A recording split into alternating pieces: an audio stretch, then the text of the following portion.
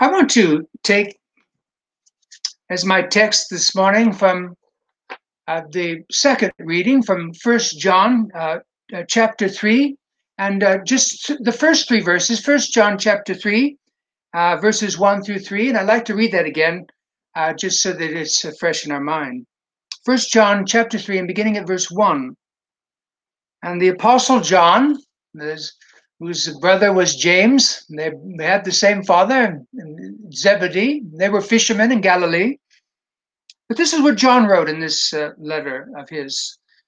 See what kind of love the Father has given to us, that we should be called children of God, and so we are. The reason why the world does not know us is that it did not know him. Beloved, we are God's children now, and what we will be has not yet appeared.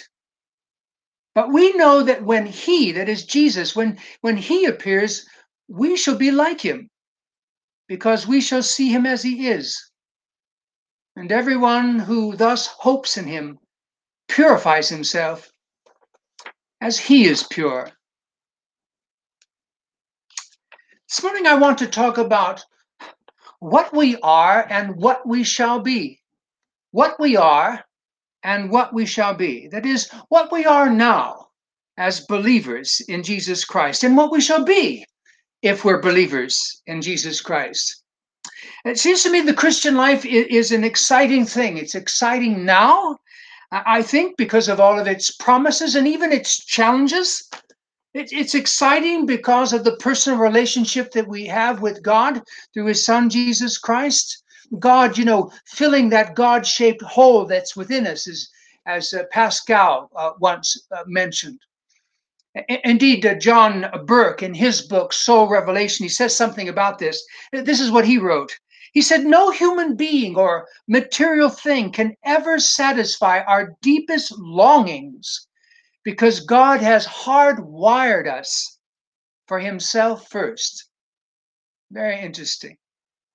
And so the Christian life is exciting now because of the personal relationship that we have with Jesus Christ. And it's also exciting because it has so very much to do with the future. And this is always the way that it's been with God and his message to us. Indeed, we read even in the Old Testament, that famous verse from Jeremiah's prophecy, Jeremiah chapter 29 and verse 11, where we read this, God speaking through the prophet to us, to his people. I know the plans I have for you, declares the Lord. Plans, it has to do with the future. Plans to prosper you and not to harm you. Plans to give you hope and a future.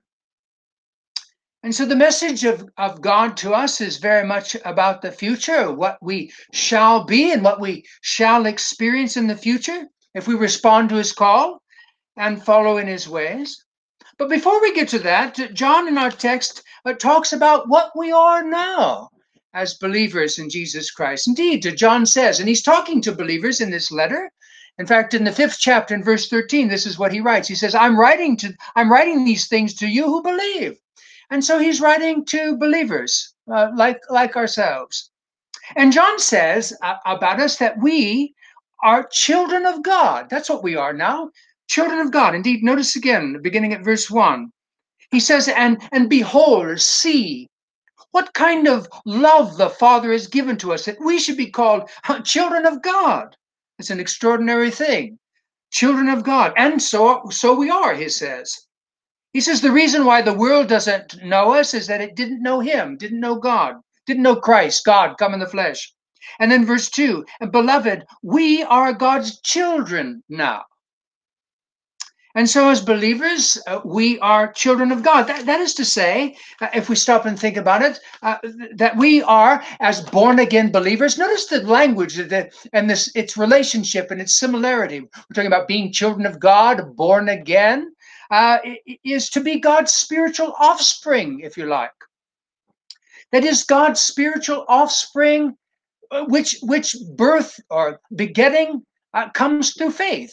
In fact, John in his gospel, John wrote the Gospel of John, and he wrote these letters of John, as well as the Revelation of John at the end of the New Testament.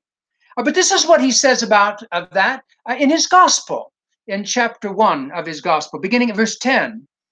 He's talking about Jesus, the Logos, the Word.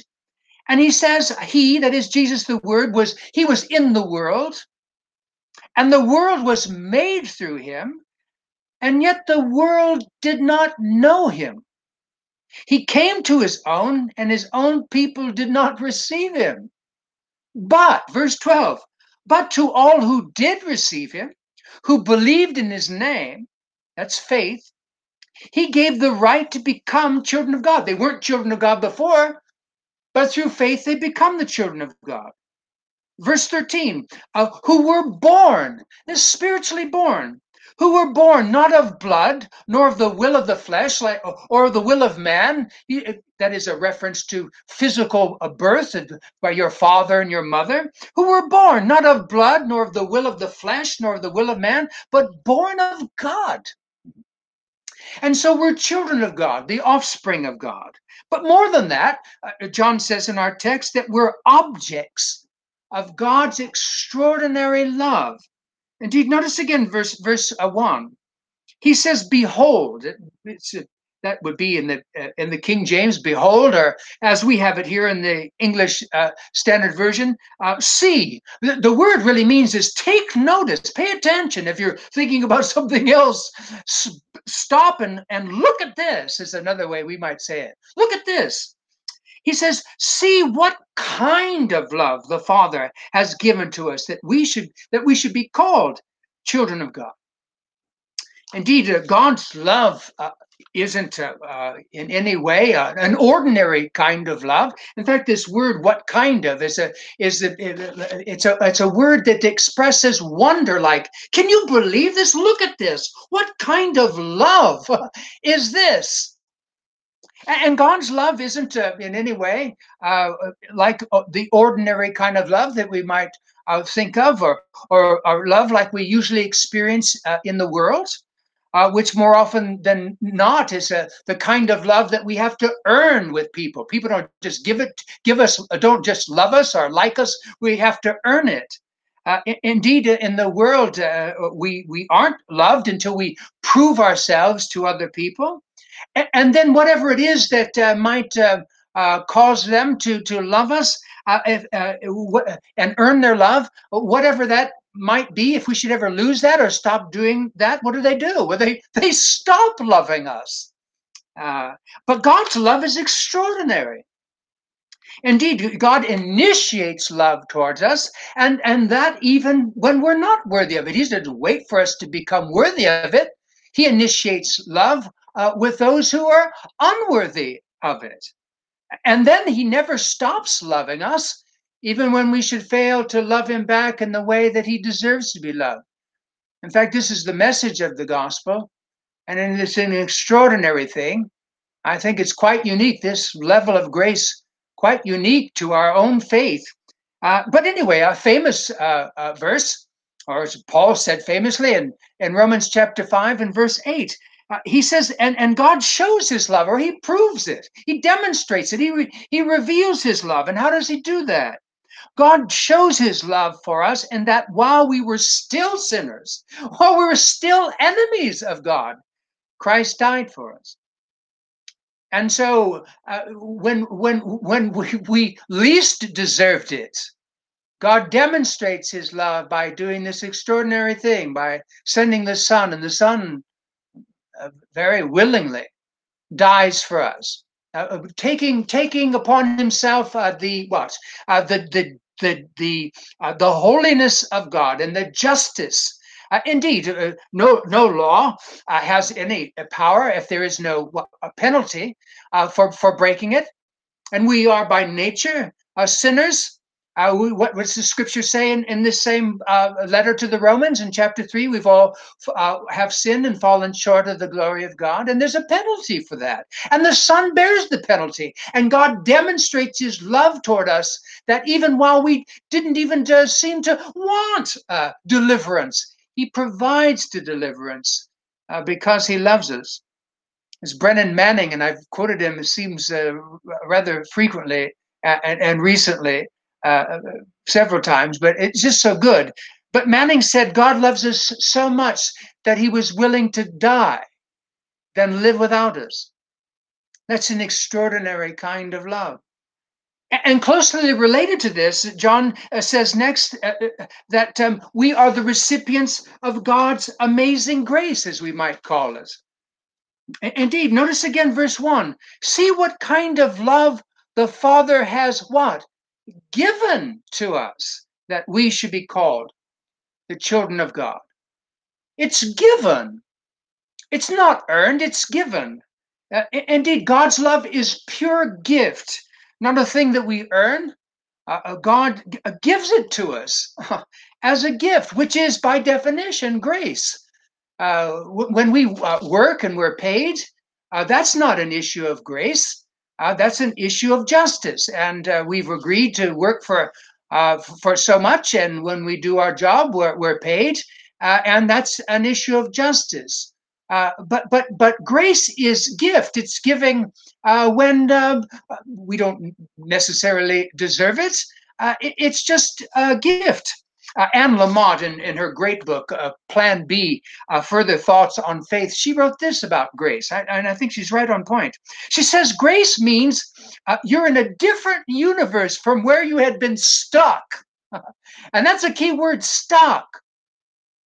She says, grace means you're in a different universe from where you had been stuck when you had absolutely no way to get there on your own. That's grace.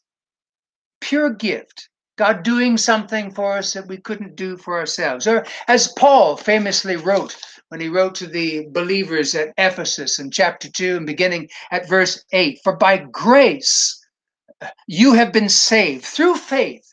It's all grace, but it comes through faith. You believed.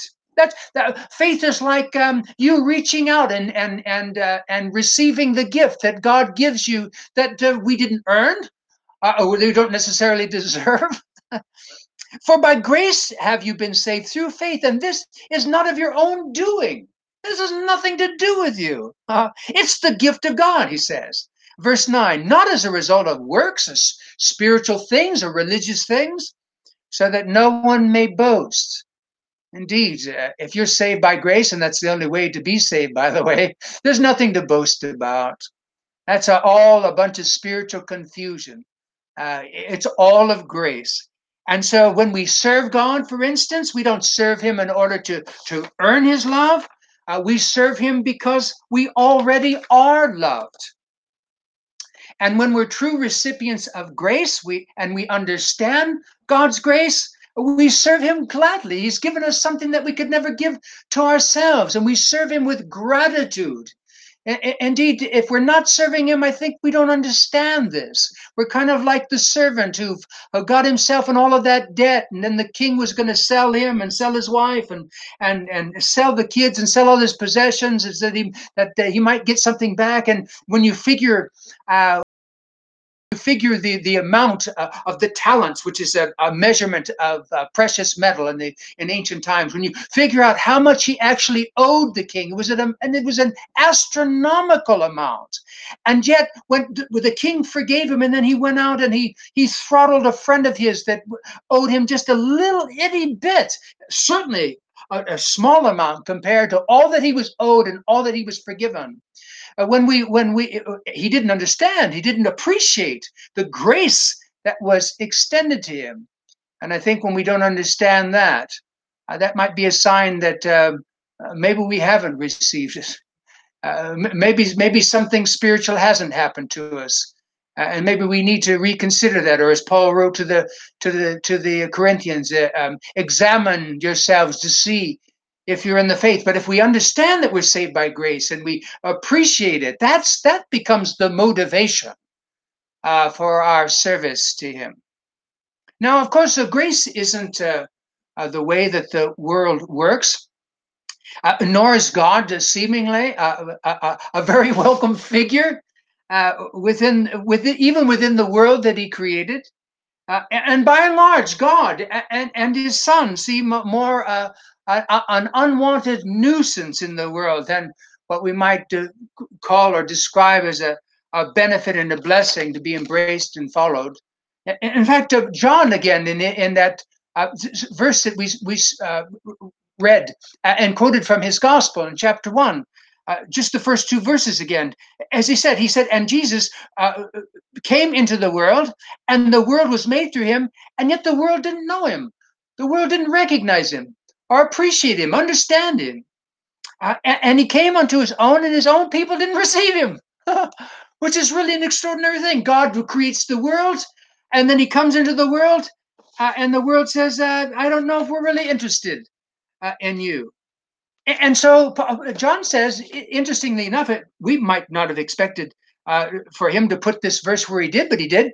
At the end of verse 1, he says that those who follow Christ share in this response from the world. Notice again, verse 1, see what kind of love the Father has given to us, that we should be called children of God. And so we are. But then notice this second sentence in verse 1. And the reason why the world does not know us or understand us, or in some cases worse, maybe persecute in some way, certainly that's happening around the world in many places. The reason why the world does not know us is that they didn't know him. And still, notwithstanding that, we are the children of God. We're the objects of God's extraordinary love, and we are the recipients of his amazing grace. And we are all of that right now. And then John addresses this subject of what we shall be. What we shall be. And so we move from who we are now to what we shall be as believers in his Son, Jesus Christ. Notice again verses 2 and 3. And beloved, we are God's children now, and what we will be has not yet appeared. But we know that when he appears, that is Christ, when Christ appears, we shall be like him. What an extraordinary thing. We shall be like him because we shall see him as he is. And then verse 3, and everyone who thus hopes in him, or who has this hope, purifies himself even as he, Christ, is pure. Interestingly enough, John says that it isn't actually altogether clear what we shall be. We know that a change is coming. I mean, that's what he's certainly describing as change in our lives. And indeed, change begins at conversion. Conversion, referencing a spiritual birth. We're begotten of God, born again. When God comes into our life and we're born, as John described in the gospel, and as he describes further here in his own letter, like a human birth, it's the beginning of something, and change begins to take place. And in fact, it should change rather rapidly. My own daughter, I can so very much remember the day she was born, and now she's getting ready to graduate from college. But the change starts from the very beginning, and it continues. Change continues in the Christian life as we grow in Christ and as we mature, and so on. Indeed, change is an integral part of the born again experience, as Jesus himself referred to it when he was talking to Nicodemus. And then perhaps the most radical change, indeed a sort of an ultimate change, is when Christ returns. And we shall experience that ultimate transformation, if you like. What that experience and what that radical change will be as we're considering it and as we're thinking of it as a future thing that we haven't experienced just yet isn't exactly clear. But John says that there are three things that are clear. So we don't know all about it, but we do know something about it. And he says that these three things. He says that Christ is coming, so we know that. And he says, and we shall see him when he comes, so we know that. And then he says, and when we see him, we shall be like him. As John says, because we will see him as he truly is. We'll see him the way he really is, not in the way that we might ever have imagined him to be, but the way he truly is, which is an exciting thought indeed. And we will be changed, transformed. We'll be transformed physically. We'll be transformed morally.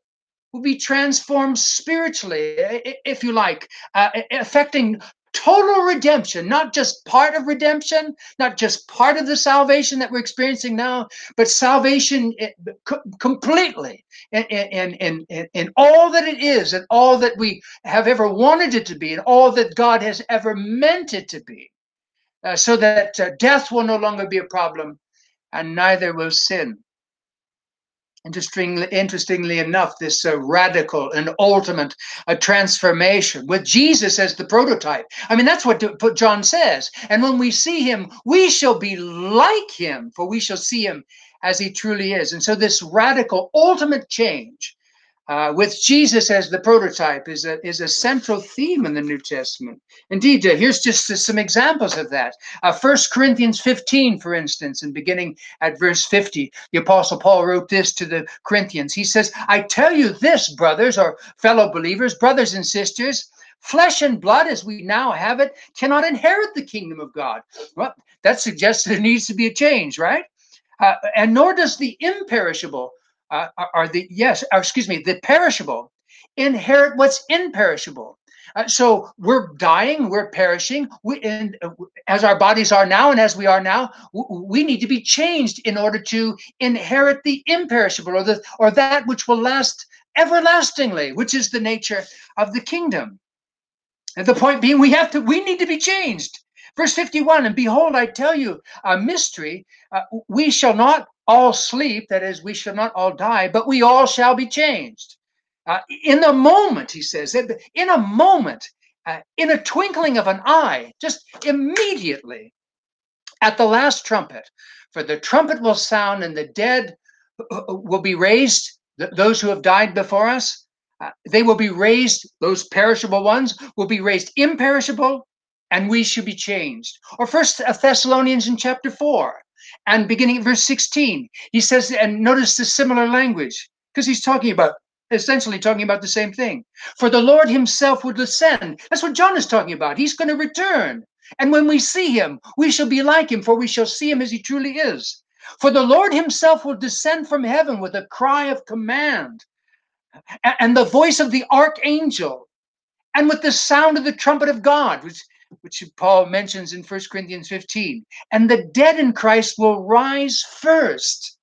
And then we who are alive, who are left, will be caught up together with them in the clouds to meet the Lord. He's coming to set up his kingdom. We'll go out to meet him and join in behind him and come to earth where he'll be setting up his kingdom. And so Paul says, and so we will always be with the Lord. Or Paul writing to the Philippians in Philippians chapter 3 and at verse 20, beginning at verse 20. He says, but our citizenship is in heaven. Oh, I don't know if you've ever thought about this, but in a real sense, our life here on earth, we have a connection to it because we're born here and we're earthly and so forth. But our citizenship really is in heaven, is with God. We're children of God and citizens of heaven. But as you read the scriptures, and heaven comes down, and God comes down and makes his abode with us in the new heavens and the new earth. But he says our citizenship is in heaven. And from heaven, we await a Savior. He's coming, the Lord Jesus Christ, who will transform our lowly bodies to be like his glorious body. I couldn't help, by the way, when I read this, to think about what is Paul talking about? He says, who will transform our lowly bodies to be like his glorious body. Jesus will do that. Well, Paul saw that glorious body on the road to Damascus when Christ, the risen Christ, met him. He saw that glorious body. So when he talks about changing our earthly body and making it like Christ's glorious body, he saw that body.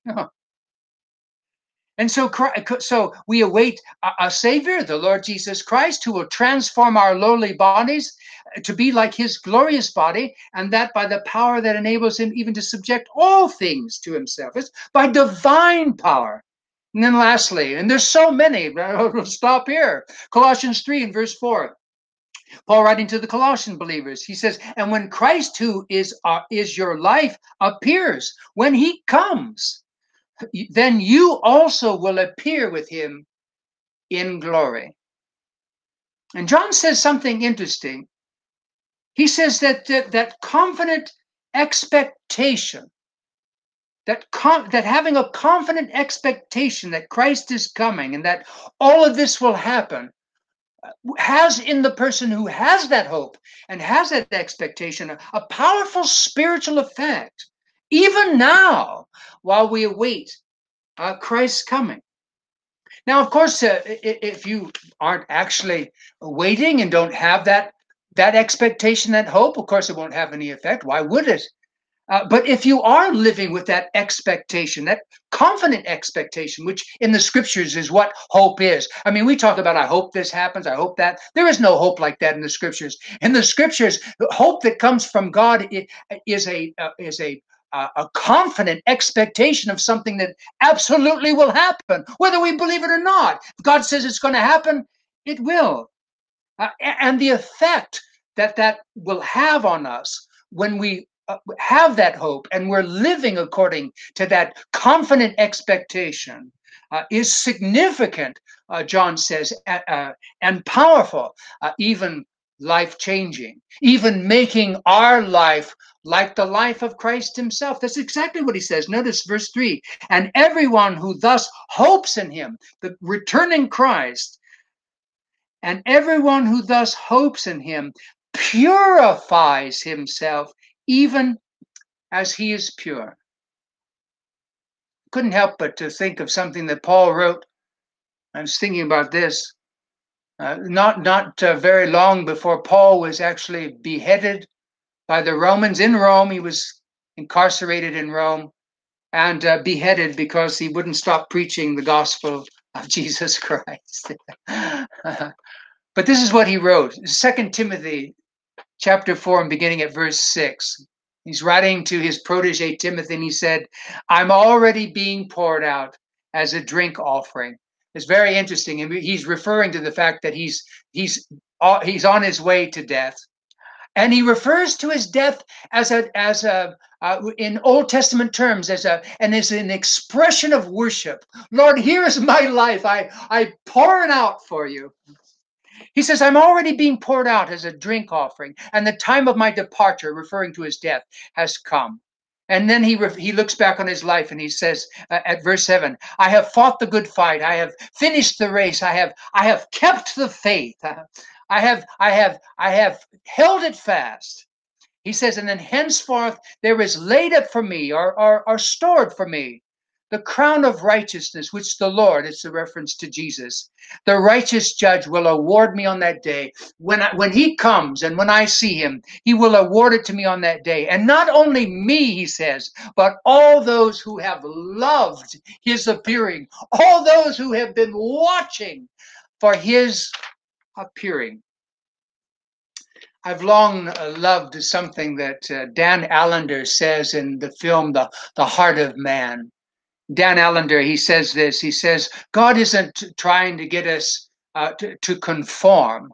God isn't trying to get us to conform. God is inviting us to be radically transformed, not to conform from the outside in, but to be transformed from the inside out by the Spirit of his Son, by the Holy Spirit.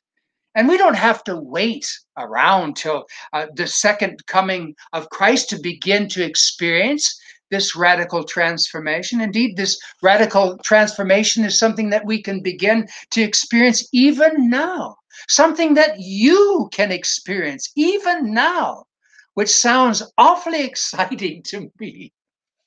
How about you? What we are now and what we shall be. Let us pray. Lord, it's so exciting to hear these things, to think about how you think about us. And when we remember the baptism and the transfiguration and Jesus and John at the baptism and Peter, James, and John the apostle who wrote this and whose letter we're considering this morning, when they saw your son Jesus transfigured, and you said, "This is my beloved son in whom I'm well pleased," and to think that we are your children. sons and daughters of yours, begotten by you, spiritually begotten, born again by your power and according to your will. And that because we're in the Son, because we're spiritually united with Jesus, that you're pleased with us too. And yet all of the application that comes from this, the fact that we're saved by grace, and therefore we serve you out of a sense of gratitude, because we are loved, not because we have to earn love. And to think that the Son is coming back, and when we see him, we shall be like him because we'll see him as he truly is. And that when we think about that, and that's a dominant theme within our thinking and our hearts and our minds, that it has this purifying effect. Indeed, when he comes back, we want to be ready. Or as John wrote in the second chapter of this letter, that we want to live for him so that when he does come back, we don't shrink in shame, but that we're ready. We've been waiting. Or as Paul put it, we love his appearing. We're waiting, we're watching for him, that we might experience even what shall happen to us when he does. And so let these things that we've talked about this morning have their perfect effect in us, we pray. In Jesus' name, amen.